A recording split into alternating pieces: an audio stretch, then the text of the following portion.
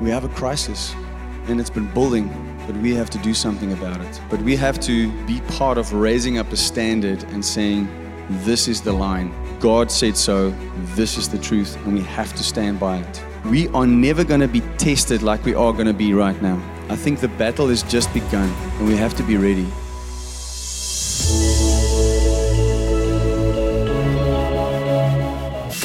Hello and welcome to the LoveKey Church podcast, where we share our church's message of the week. My name is Heinz, Winckler, and together with my wife, children, and our leadership team, we host LoveKey Church here in Somerset West, online and on this podcast. It is our mission to help you to encounter God, align with His purposes, reign in life, and help others to do the same. We trust that you will find this message empowering, encouraging, and inspiring. Please share it with your friends and family and write a review for us. And a huge thank you goes out to those who have already done so. May you be thoroughly blessed as you listen to this message.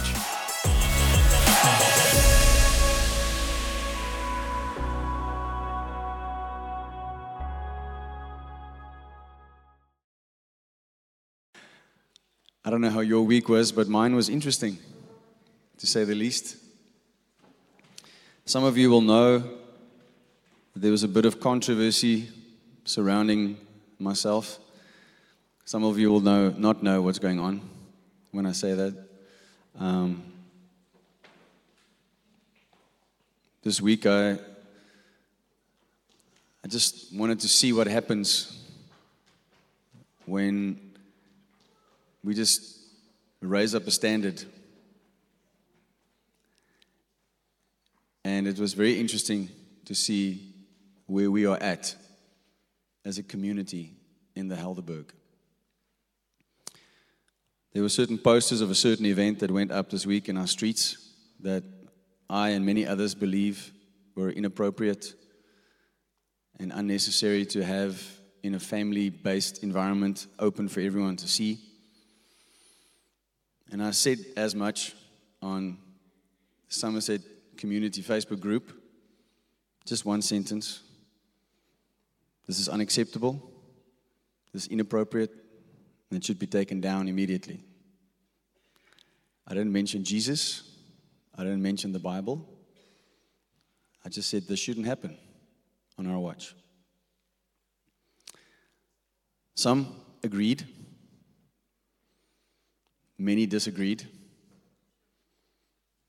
many accused me and slandered me in many interesting ways, made assumptions that were completely baseless and clueless. And what I realized was that we're in a very broken place as a society. And it's not there far away. It's right here on our doorstep. There are people who call themselves Christians who also criticized and attacked me for saying this should not happen. And then obviously there are people in the world that, feel sorry for me that I'm so prudish. And that's shame. He must not have a sex life because he doesn't go to the sexpo. I'm like, how did you get from there to there? Like, it's not even logical. But then the people that, we are up against in the spirit, they don't believe in objective reality anymore. So facts don't matter. They even are going against their own science. It's crazy. This is the world we live in now. To some of you talking about this, it might sound like I'm talking politics. I'm not talking politics. I'm not. Yes, some have made it political, but it's not a political issue. It's a spiritual issue. And if I, as a minister of the gospel, ignore it, and we build a safe, holy huddle here, where we Christian high-five each other and pretend like nothing is wrong, then we are not going to change the world. We're not. I want you to know that the Helderberg is in a crisis, a spiritual crisis. The level of immorality that is rampant in this area is shocking, and that is also unacceptable. How many churches do you think there's in the Helderberg? I have no idea, but there's a lot. When God told me to plant a church in the Helderberg, that was one of my first objections. I was like, there's already so many churches, Lord, why should I plant another one? And I felt Holy Spirit say to me, if every church in the Helderberg is completely full on a Sunday, are all the people in the Helderberg in church? And I'm like, no. And he said, so there's work to be done. I said, okay, I'll do it. And here we are. I could not believe some of the things I read. I stopped reading and I stopped caring a long time ago. God gave me a picture of a lion and an ant. I was like, I'm the lion because I'm in him. And that's just a teeny tiny little ant going like, oh, my liefie, okay. Greater is he that is in us than he that's in the world. I have died so much to self in the last couple of years. There's not much of my old self left that care what people think. Every now and again, there's still these moments where I go, that was offensive. But then I've read Bait of Satan, so now I know what to do. Do not take the bait. But by God's grace, we stand. But Thursday was an interesting day. That happened, which was actually Friday. But Thursday, things started to shift, and Friday it got worse. And I'm convinced that it's because of the announcement and the start of this Pride Month thing, where even companies now are forcing it down our throats. I understand why people would say, hey, a pastor shouldn't get political. But why on earth is a retailer getting political? And shoving that down my throat. I've decided to boycott them. I'm not going to shop there anymore. Because the Bible is very clear. He who is the friend of the world is an enemy of God. I'm not going to be a friend or an ally of something that's completely against God's word. And I hope you will do the same. The same day, I had a conversation with old school friends who I haven't seen in decades. And one of them is a minister at a church, traditional church. And he couldn't believe the stuff that I said. He's like, do you really believe that's a sin? I thought he was kidding. I said, of course it's a sin. The Bible says so. And he looked at me like confused. And proceeded to tell me that you've got people leading like that in their church. My heart just broke.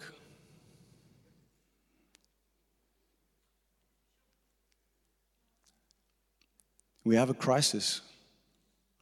And it's been building. But we have to do something about it. And there's probably people, who saw my post and read the other stuff and decided they're not coming to church today. I'm hoping there's some that came because I wrote what I did. But we have to be part of raising up a standard and saying, this is the line. God said so, this is the truth, and we have to stand by it. We are never going to be tested like we are going to be right now. I think the battle has just begun. And we have to be ready. And I'm not being a conspiracy theorist. I'm very, very, very aware of what's happening in the spiritual realm right now. And I want you to know it's not a joke. It's not going to go away by itself. It's very real. For the men who were at the Real Conference for Men, we saw from evidence that this pride movement is literally coming to destroy marriage, family, and steal your children away from you. That's the plan. There's no two ways about it. That's the plan. And everything that's surrounding them, and they're now building bills, making bills that are trying to do that strategically. You must be blind and not reading what's going on to not see that. The question is, what will you and I, Christian, do about it? Stick our heads in the sand and keep ignoring it, hoping it will go away? Or will we stand where we are and do what we can with the influence and the spheres that God has given us? What is that? If you are married, that is your marriage. If you have a family, that's your marriage and your kids, your household. You start there. Are you taking care of them? Are you praying for them? Are you covering your house with prayer? Are you taking authority over what God has given you? Are you making sure that what your children are watching and what you are watching in your home does not open doors to the enemy? That's where it starts. You can't fight the battle there if you're losing the battle at home. It's never going to work. So you start at home and you do the right thing and you ask Holy Spirit, guide me, lead me, show me. What should I do? How should I live? And you do that. Then you focus on workplace, place of work, people there. Then you focus on community, church, connect group. How do I serve? How do I help? And if you have been called to pray, you pray. If you've been called to do whatever spiritual gift you have or natural gift you have, it's for the kingdom. It's for this church.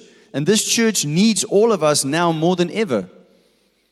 Ephesians 4, we know that we are growing by what every joint supplies.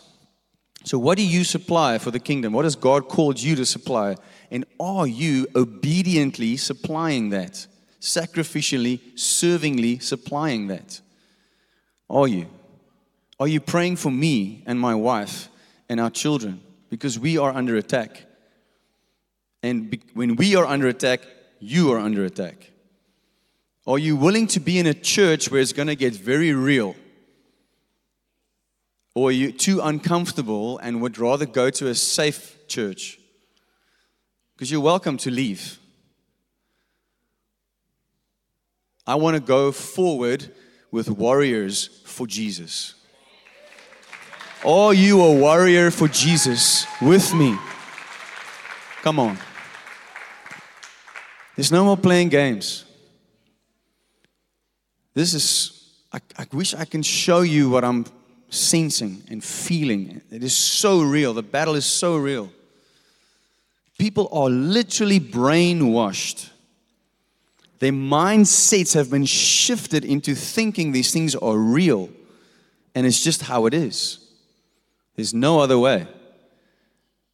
And that, it's literally what the Bible says. What used to be sin is now called good. And what is good is now called sin. I'm judged that I'm wrong to the point of that, no, you are doing damage. What? We live in a world where they have already in some countries passed a bill, and it's coming here now as well if we don't stop it, that if you as a parent, if your child somehow believes that they need to transition and you don't let them, they take your child away from you for child abuse. And the irony is, what do? They take that child, they pump them full of freaking weird hormones and stop them from growing into what they're supposed to become, and then they cut stuff off. They mutilate that child. But that's not abuse. But you were abusing your child by leading them to Jesus and telling them the truth about who they are. That's the world we live in now. It's not coming. It's already happening. What will you do, Christian? What will you do? How will you talk around a braai? How will you face the questions and the criticism and the whole argument of, yeah, but you have to love everybody? Do you have an answer? Are you ready? Because they're going to challenge you. Are you going to go there and go, blah, blah, blah, I don't know? Or are you ready? If you're not ready, let us help you prepare.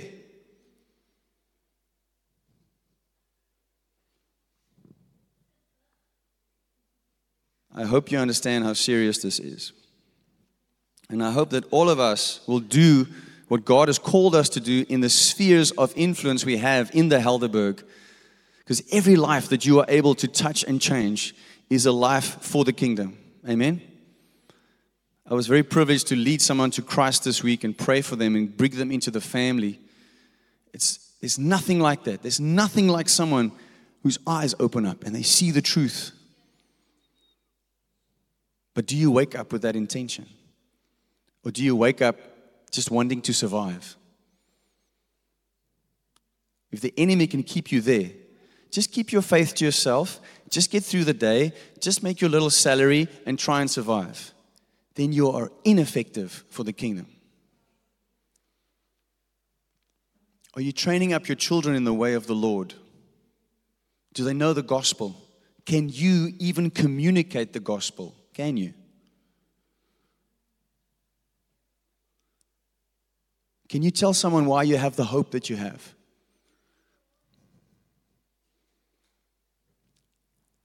If it's feeling like a pakslaw, then you have work to do. If you go, yes, I'm ready.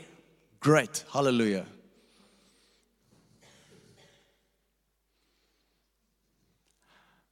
I'm not angry at you. I'm angry at the devil. Maybe I'm a little bit angry at Christians who fall for it. Yes. Take the veil off. See the truth. Speak the truth. Stand for the truth. The truth has not changed. It has not changed. God is still on the throne. He is still the creator. He still made one man and one woman to be married. And He created them to have children, to be a family. That's His plan. That is why He calls us His children, because He's a father, a parent. And that's why He calls us as the church the bride of Christ, with the marriage with the bridegroom. Seriously. That hasn't changed. And nothing will change that. But we live in a world where even Christians go, yeah, but they feel very strongly like that. So what? They were born that way. They need to be born again. Like we all had to. If I followed the argument of some Christians, and definitely the argument of the world, then I will be completely polygamous and sleep around and have many children with many women. That's what I would be doing, because that's what I felt like doing in my flesh. And I would not be standing here preaching to you right now. There's not something special about those sins. It's listed with a whole bunch of other sins. Sin is sin. We serve a holy God who has a way of doing things, and if you don't fall in line, there's consequences. He cares about your feelings, yes, but He doesn't care about the feelings that go against Him, that rebel against Him. They literally call this movement pride, which is a sin that God hates. He gives law to the proud and grace to the humble. So if you are proud, you will get nowhere. He hates it. And He hates it in us as well, if we are proud about anything. So yes, I am speaking out against it today. Understand me perfectly, clearly. I do not hate people. I hate the sin, because my God hates the sin. I love you and those people so much that I will tell them the truth. When you don't tell them the truth, you are not loving. Because you are helping them into hell. By just going, oh shame, poor you, Every sin is rooted in a wound that can be healed by Christ.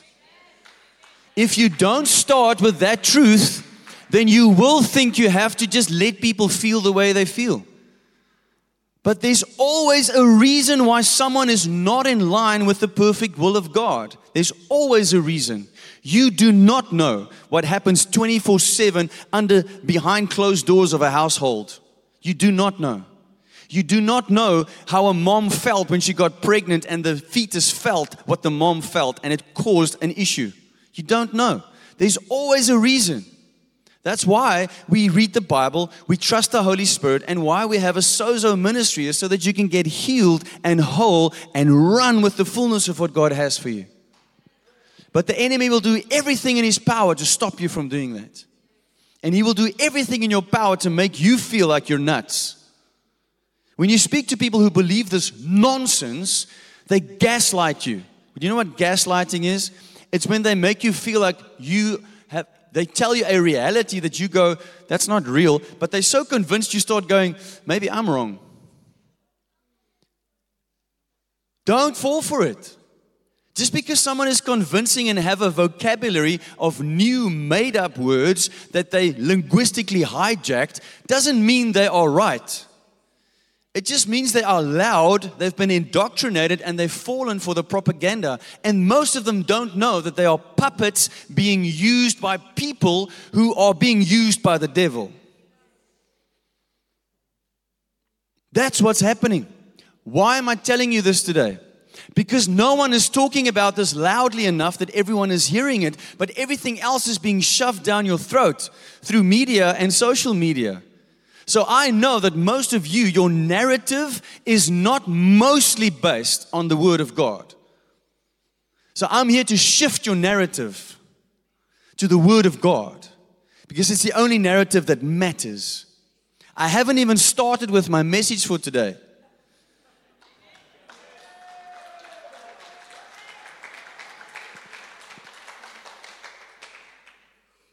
And it's 11:15.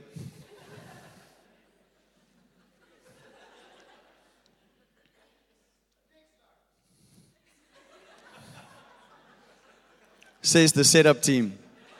Next time. Keep it for next time. Sure.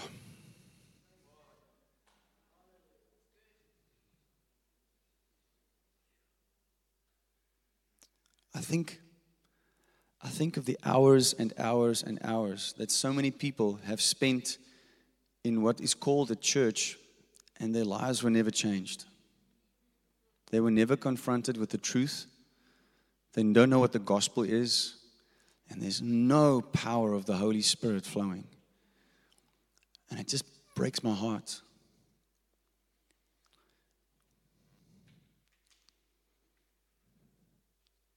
Go home and love your family. Go home, spend time with God. Go home, spend time in His Word. And put Him first. Put Him first. Today, I really trusted God that His awesome power and presence will completely just come and let it. How many of you have a new sense of the fear of God? Okay, hallelujah. We were praying for that and trusting for that. And I don't want you to ever lose that. It's something you have to practice. You have to practice the fear of God. You have to practice the presence of God. You have to practice to love God. It's something you have to choose daily to do. Because from there, everything flows. Everything. Amen? Oh, thank you, Jesus. I really want to do my message, but I get the feeling you guys want to go home. Who wants to hear the word of God? Okay. I might just do half, and then I'll split it up. But it's so good. This is so good. So I'll make the recap. I'll skip the recap, and we'll just get into it. Let us pray. Lord Jesus, thank you for your word. Thank you for your truth. Thank you that we can be here in your presence. I pray that you lead us, guide us, and strengthen us as we read your word. In Jesus' name, amen. Last week, our message was called One Spirit. We're busy with a series called One Gospel, One Church. How many of you believe there's only one gospel and only one church? Yes, of Jesus Christ. Amen. And we've been talking about the one standard, the one way, the one gift, and the one Spirit. Today is 1 Spirit, chapter 2. because it's still going on about who the Spirit of God is and what He came to do in our lives. And we're going to read from chapter 7 and 8 of Romans. The first part of where we are in the book of Romans, chapter 7, verse 7 to 13, Paul tackles now a new question. You've seen that he does these questions and answers, right? He says, does it mean that the law is sinful? And he says, no, the law is holy. The law was there to show us what sin is, and the law in itself is holy. And the problem is that sin has now used the opportunity of the law to cause us to sin because our flesh is weak. The law doesn't bring death, sin brings death. So he explains that first, that we understand that. So I didn't put all of those scriptures up because I just wanted to summarize that segment. So we need to know the law is holy, but sin used the law as an opportunity through our weak flesh, the nature that we are born in, for us to sin. Do you understand that? Okay, so now we're going to pick it up from verse 14 in the New Living Translation. It says, so the trouble is not with the law, for it is spiritual and good. Everyone says, there's nothing wrong with the law. The trouble is with me, for I am all too human, a slave to sin. What is Paul doing? He's explaining from his own testimony that I need to be real about where I come from and what my situation is before God. What is he doing? He's being humble. What was he before his conversion? Proud. Would you agree? All right. I don't really understand myself, for I want to do what is right, but I don't do it. Instead, I do what I hate.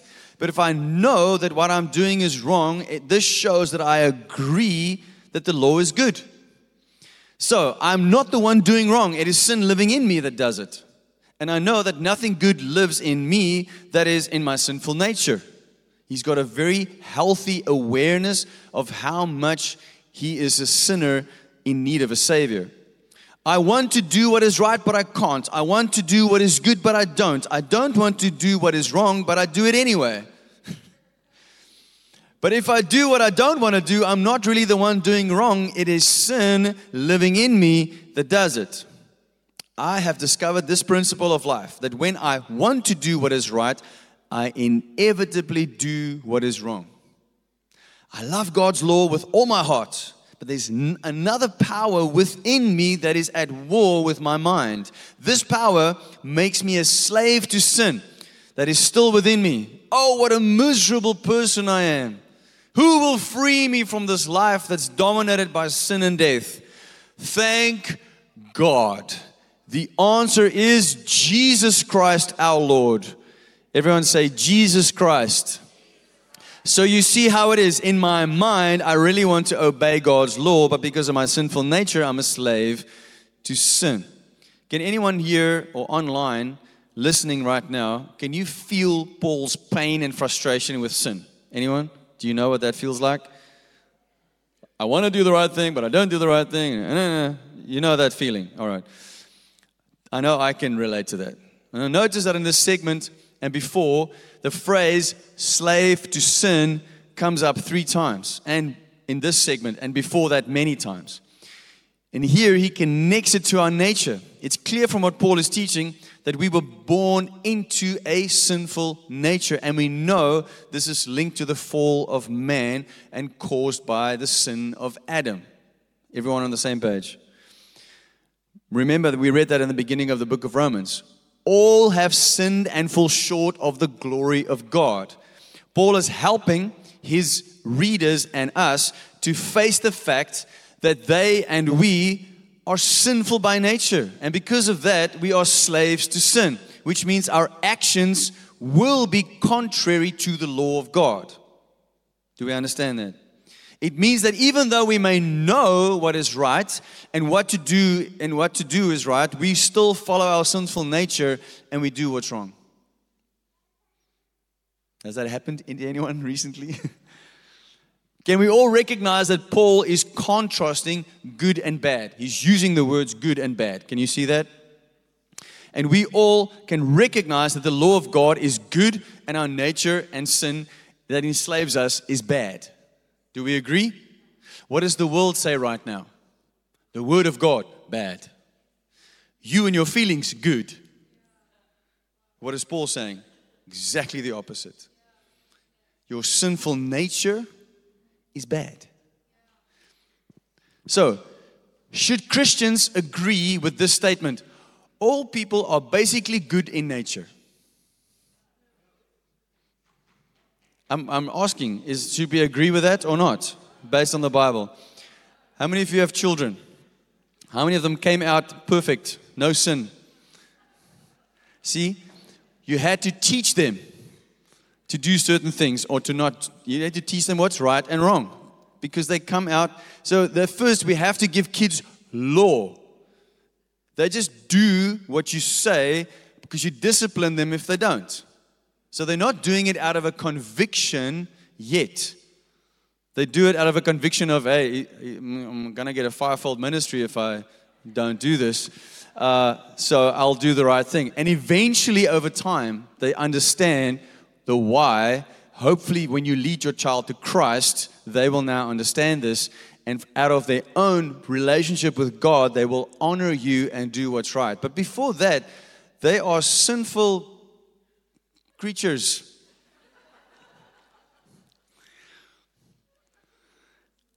So no, people are not basically good in nature. And this is one of the lies that the world believe. And that's why they believe the things that they do.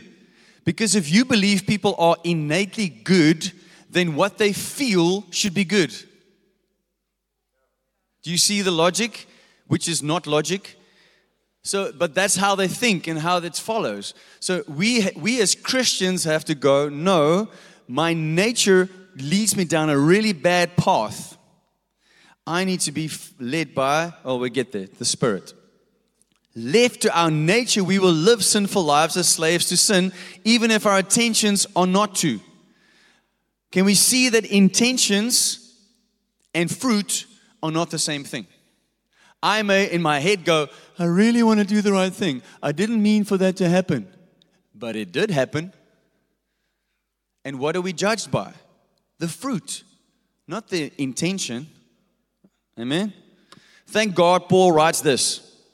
Who will free me from this life? Jesus Christ. And now we know that. What is the opposite of being a slave? What's the opposite of being a slave? Being free, a free person. Amen. So, the opposite of being a slave to sin is to be free from the power of sin. Would you agree? So, the opposite of being miserable and being caught between the place of wanting to please God and failing to please God is to be free of the old nature who wants to sin. Would you agree?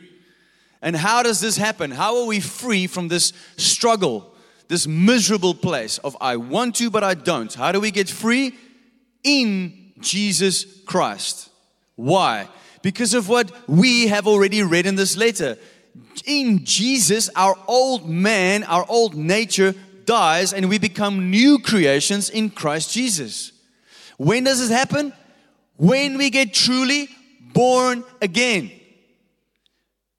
When your flesh that you had from your first birth dies.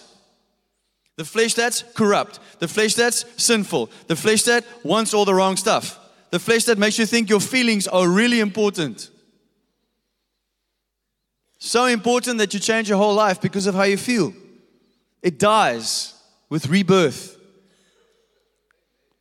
And when that happened, or when it will happen, I realize I'm a sinner in need of a Savior, and I recognize Jesus is that Savior, and then I choose to receive Him as Savior, which then leads to me laying down my life, my will, my sinful nature. Then I earn the right to be called a child of God.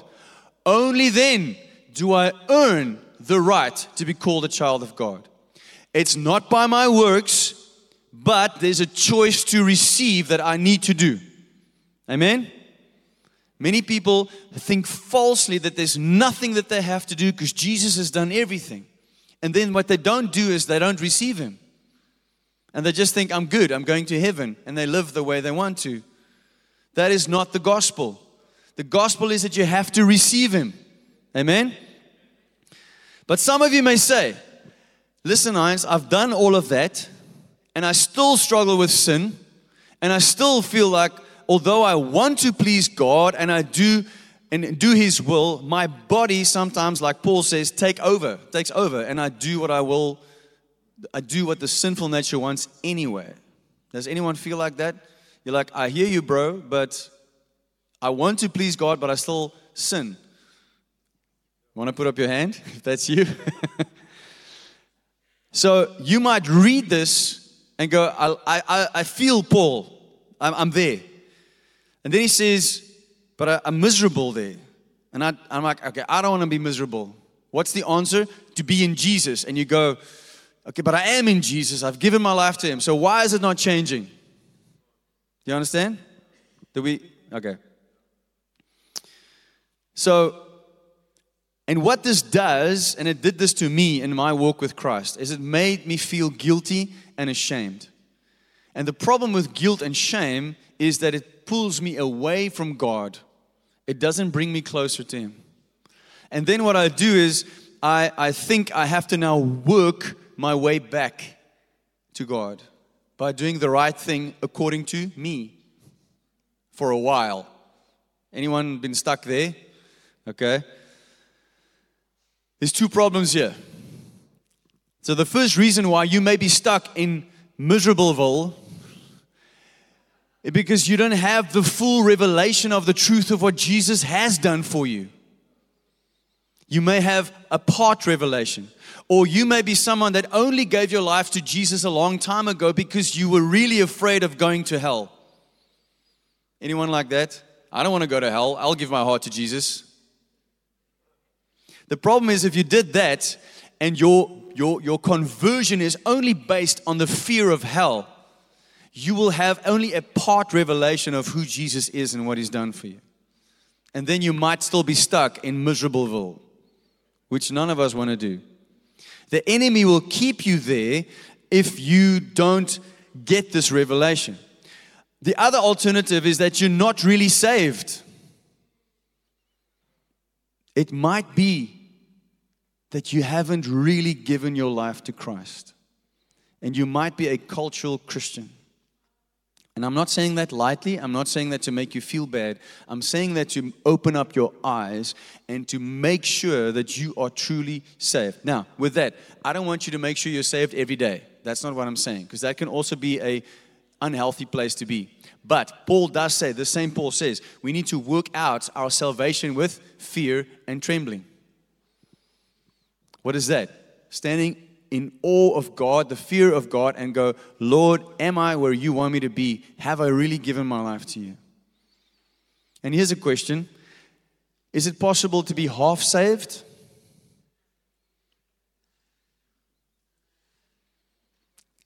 Okay, let me ask you this. Can you be half pregnant? See, you laugh for that. But I think we have a lot of people that think they are saved, but maybe they go, I'm half saved, like I'm sort of saved. Will you be effective if you're kind of saved? If you work for a company and you're kind of employed by them, how will you work? With what attitude will you work? You will work with a kind of attitude. I'll sort of give you some of my time. I think we have a lot of kind of Christians walking around. And that's why we don't see better fruit. So it might be you don't have the full revelation of Jesus Christ. It might be that you're not saved. Or it might be that you have a wound from your past that hasn't healed yet. And it gives the enemy an open door into your life. And he keeps on lying to you. And it keeps dragging you back into sin because you believe that lie. And the moment you sin, you open the door wider. And he brings more friends to torment you. It is completely possible for a born-again believer to be tormented by demons if you open a door. You have to know that. That's the first part of the problem. The second part that probably goes hand in hand with these options is that you might have an orphan spirit. I had that for a very long time in my life. Even though at my conversion, I heard God say to me, I love you, my son. And it changed my life. The first area where I was challenged for a very long time was, are you really? Because that's what the enemy does. Did God really say, I don't know. And then you go, oh, shucks. What does the enemy do? He gaslights you. He came up with it. You think you're saved? Are you really? Does he really love you? Think of what you did, bro. Like, God can't love you if you've done that. That's what he does. Shame, guilt, condemnation. I used to think that, I'm saved, thank God. And I'm walking with him. Just don't step out of line. Just don't step out of line. Oh, flip, I stepped out of line. Oh, now I'm back to square one. Oh, man, Lord, I'm so sorry. I feel so miserable. And I pull away from him. And I'm like, okay, now I'm going to work really hard to do everything right. I'm going to do everything right. And then after I'm like, okay, I've done everything right for a good time now. So, hey, God, I've decided that I now can come back to you. That's an orphan spirit. Doesn't understand what it means to be a son or a daughter of God. And that is what can keep you away and keep you in Miserable-ville. I know what I want to do, what I should do, but I don't do it, and I'm stuck, and I'm back in sin, and Or you're in one of these accountability relationships where the accountability relationship means every week you go, yeah, bro, I've fallen again. And the guy goes, oh, shame, that's terrible. Let me pray for you. Oh, bro, I've fallen again. Oh, shame, that's terrible. Let me pray for you. And nothing changes. That's useless. Because you haven't had a revelation of who Jesus is, what he's done. You haven't had a revelation of who you are in him. The enemy is very happy to keep you there. I've fallen again. What are you doing for the kingdom? Nothing. Kry hulp.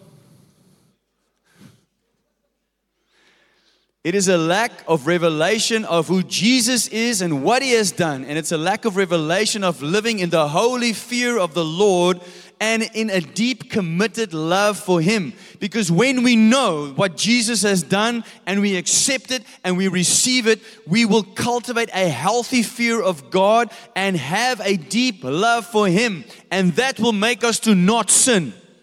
Amen? The best things that you can practice is a holy fear of God, a devoted, wholehearted love for him. And that will draw you in. Why? Because if you don't really fear him, you won't take his word seriously. And if you don't love him, you won't want to spend time with him. Why do we have to convince Christians to open their Bibles and spend time with God? Because they don't love him.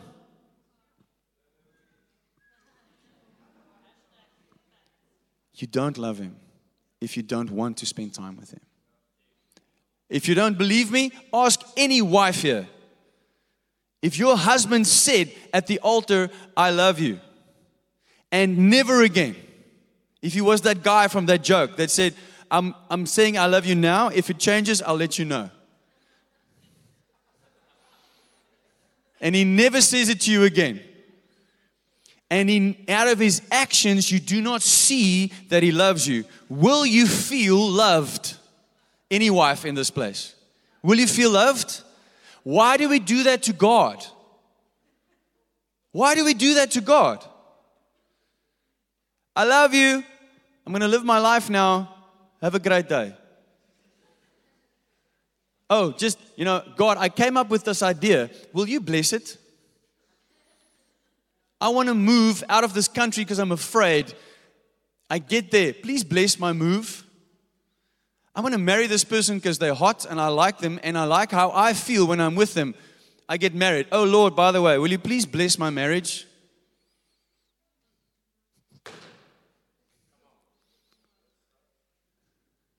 You don't fear him and you don't love him. You don't. You're lying to yourself if you think you do. You're lying to yourself. I used to be that guy, so I recognize it, and I can tell you straight. You're lying to yourself. Before I moved to the Cape, God said, move. And we were like, whew, okay. We got here. He gave us a word for a house. He said, leave your record label. I know you're a musician and that's your livelihood, but leave your label. I'm like, okay. Leave your label. Build a house with money you don't have. Okay. Make Christian music. No one buys Christian music. Okay. Before 4 of the biggest decisions of our lives were taken out of faith, I would have told you, I love God, I fear God, I trust God. I would have told you that. Then I stepped into these faith decisions. And I realized when it counted, I didn't love Him. I didn't fear Him. And I didn't trust Him. I trusted in a savings account. I trusted in little systems that we set up. I loved myself. I loved my comforts. I feared people. I feared the banks. I feared the builders who I couldn't pay. But I didn't fear Him. And God took me through 4 of the most difficult years of my life where I felt useless. I felt like I was a terrible husband and father because I couldn't provide for my family because everything that I was providing with was taken away. And I was crying before my wife the one day. I said, I'm so sorry that I'm such a useless provider.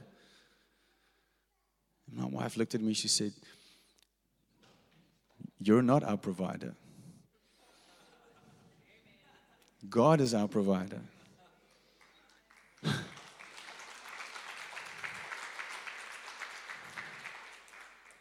I didn't trust Him.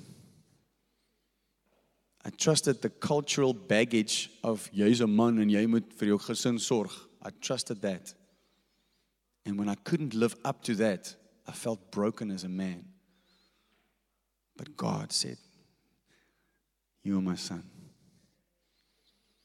So as today, I can tell you, I can see when you don't fear Him, when you don't love Him, and when you don't trust Him. And I'm calling it out. Not because I'm better than you, but because I've walked that road and I don't want you to walk that road. That's the half of my sermon. Let us pray. To be continued. Let us pray. Jesus. Thank you, Jesus. Thank you, Father. Lord, there's so much to be still said and read from your word, but let us pause here for today and let us just let this word speak to our hearts. That yes, we were born into sin and brokenness, and our sinful nature only wants to do what's contrary to your word. But thank God, Jesus Christ came. And because of Jesus Christ, and if I'm in you, Jesus, your Holy Spirit comes and empowers me to live a sinless life for you and with you. Lord Jesus, I pray right now in this moment that all of us will have the mighty revelation that it's possible to live outside of Miserable and in a place of holy fear, holy love, and holy lives with you.